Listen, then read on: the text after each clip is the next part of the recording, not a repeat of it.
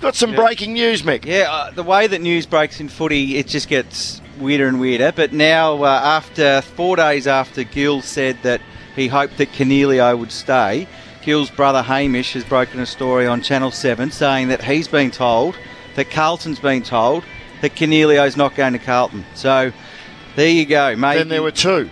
Well, okay, so... Because Hawthorn was still in the mix. That's a good point. So maybe he's still on the move, but... And that is news to Carlton, Mick.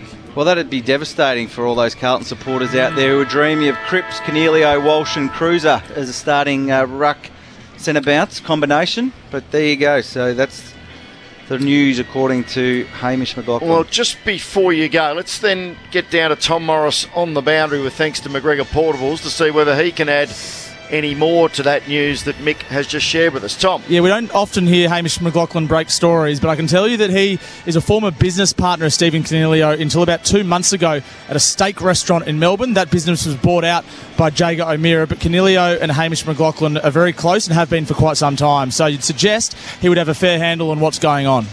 Well, bought out by Jager O'Meara. He plays for the Hawthorn Football Club, doesn't he? Well, anyway, a great week. Did just a little bit of shines come off for the Blues supporters out there, if that's true.